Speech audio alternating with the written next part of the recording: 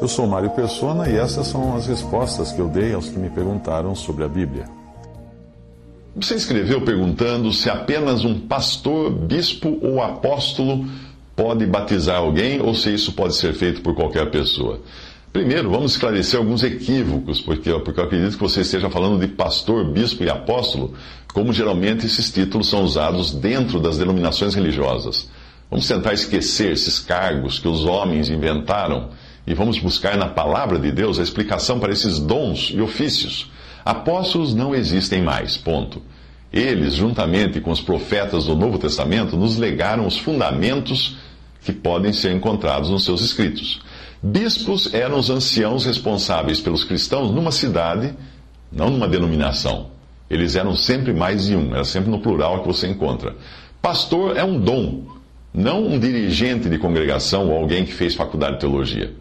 Respondendo à sua pergunta, sim, qualquer pessoa pode batizar outra, porque não é quem batiza ou quem é batizado que importa, mas o batismo em si é em nome de quem e com que autoridade esse batismo é feito. O Senhor deu essa ordenança aos apóstolos. Mas em Atos 2 diz de sorte que foram batizados todos os que de bom grado receberam a sua palavra, e naquele dia agregaram-se quase 3.000 almas. Se nós considerarmos que a igreja estava começando e era nesse tempo, e nesse tempo havia apenas 12 apóstolos, Matias tinha entrado no lugar de Judas, se os apóstolos, se os 12 conseguissem batizar uma pessoa a cada 5 minutos, seriam necessárias 21 horas para batizarem todas essas pessoas.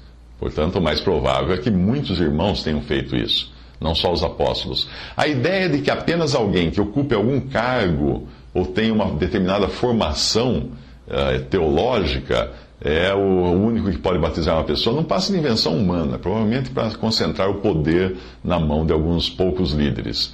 O argumento de que quem batiza precisa ter um certo preparo para o batismo, esse argumento também cai por terra, quando nós consideramos que boa parte dos escândalos que nós vemos hoje na cristandade vem justamente de líderes religiosos. E se nós considerássemos inválidos os batismos praticados por aqueles que caem em contradição ou escândalos, ou que depois se revelam até mesmo incrédulos ou lobos em pele de ovelhas, seria necessário rebatizar os cristãos o tempo todo. Mas a palavra de Deus ensina que há um só batismo.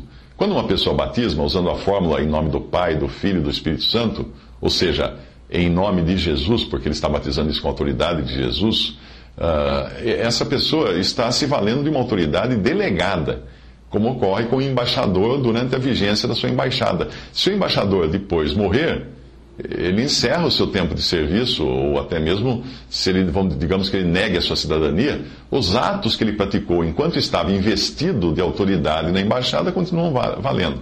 Assim é também com o batismo. Então, qualquer cristão pode batizar uma pessoa. Nós não vemos na Bíblia mulheres batizando, portanto, é melhor buscar sempre que um irmão em Cristo batize.